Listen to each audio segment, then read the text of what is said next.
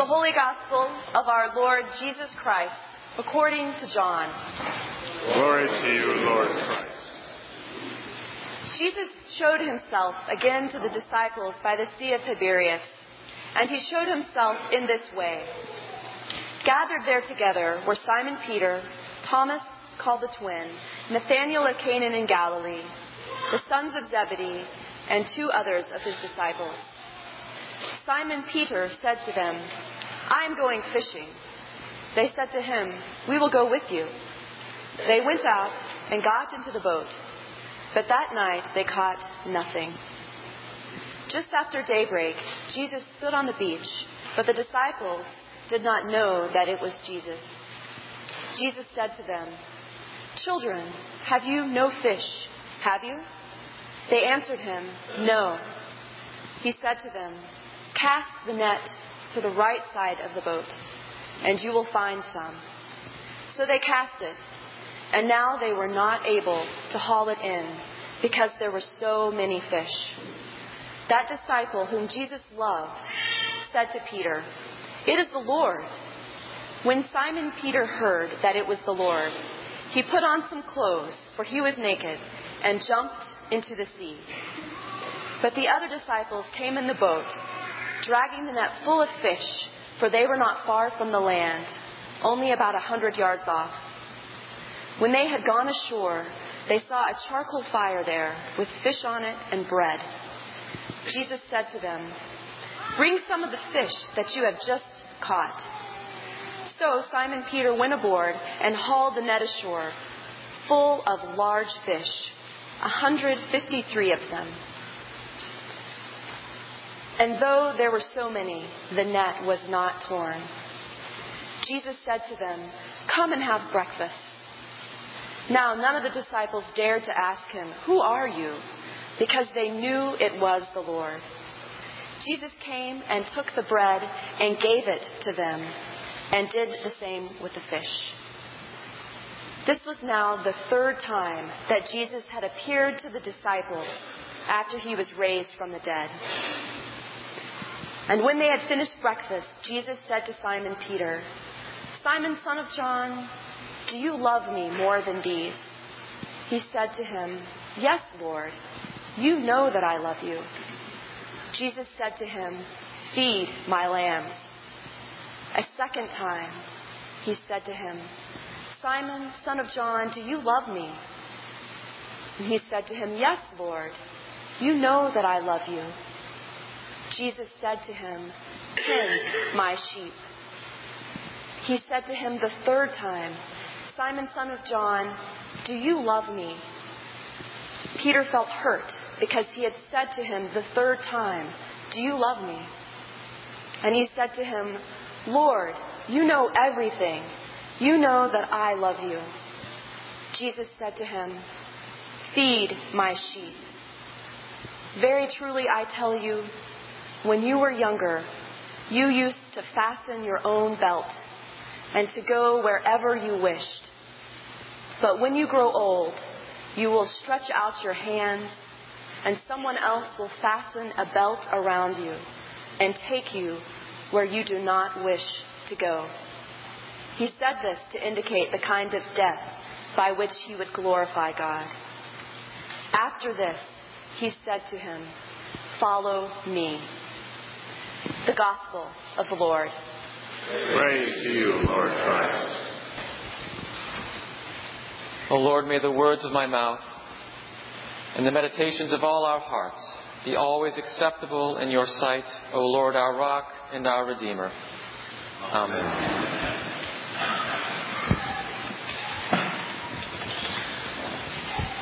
My theme this morning is second chances. Some of you may remember the television advertisement from the 1990s for Head & Shoulders shampoo. You may recall the punchline was, "You never get a second chance to make a first impression." The horrific moment, of course, that one where you realize you have a few flakes of dandruff on your shoulder when you've met the girl or the boy of your dreams, or when you're interviewing for that perfect job, it's all for naught because you have a little dandruff. Of course, first impressions may be wrong, or at least incomplete. And so getting a chance to make a second impression could be a very good thing. I'm reminded in my own life of the first time Jamie and I met, my wife. It was summer vacation, and I had just moved to the boarding school where we were both to be teaching. I was already dutifully preparing my lessons for the fall. I was very nervous, working hard already. This was probably June. School doesn't start till September. Jamie had been there for about a year, but was away for the summer, but was back briefly for the day. And she knocked, and I got up from my studies to open the door. And she breezed in, saying her name, and asked me mine. And then she sat on my couch and said cheerfully, "Just tell me everything about yourself and get it over with. It's easier that way." Well, I sat there mute like a stone. Didn't know what to say. Completely uncommunicative. Later I learned that new living situation had been characterized to her best friend like this: "Some stiff from Yale just moved in down the hall from me. I don't know what to make of him." Fortunately, I got an opportunity to make a different impression the next time. Our readings today are about second chances. Saul goes from being the leading persecutor of Christians to being the most famous propagator of our faith in its history. God gives him a second chance.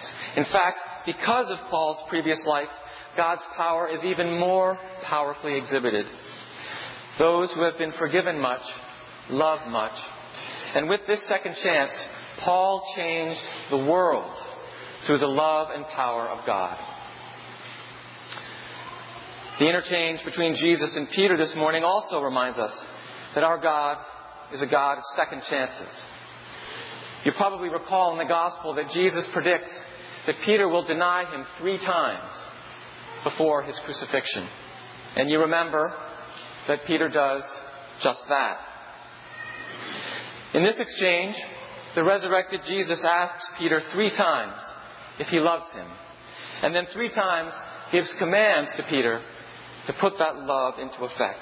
Despite Peter's shabby track record with Jesus, Jesus gives him the opportunity to try again. And isn't that what all of us need? Second chances from God and from one another, and perhaps most importantly, even from ourselves. At the heart of our Scripture is a narrative of God reaching out to humanity, inviting us to start again.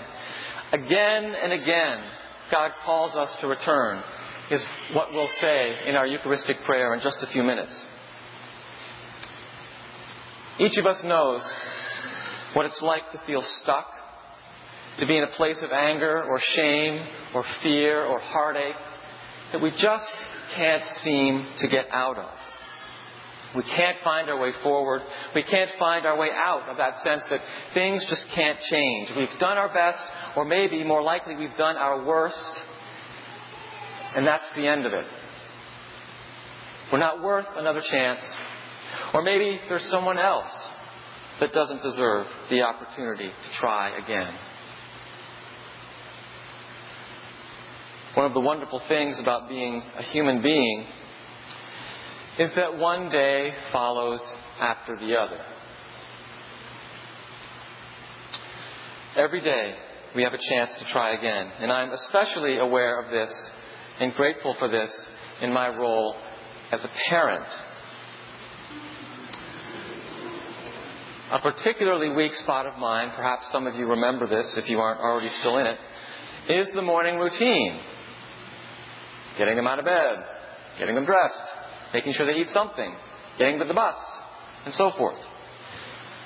I'm not at my best in the morning, and it often goes less smoothly than I, or Jamie, or my children would like. And sometimes my only consolation is that as surely as the sun will rise, I will have a chance to try it again. Regardless of how badly the morning went, I will have another morning. At those moments of consolation, It feels like God has built limitless chances into the very fabric of my life.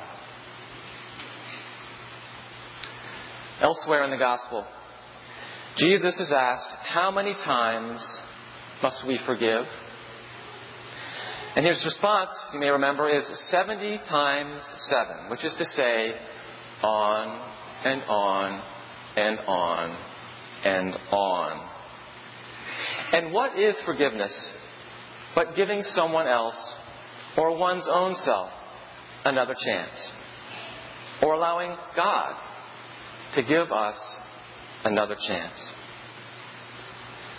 Now, I don't mean to imply that there can't be serious, even irreversible damage done by our actions, either accidental or perhaps even especially intended. That damage doesn't go away. It's not hidden.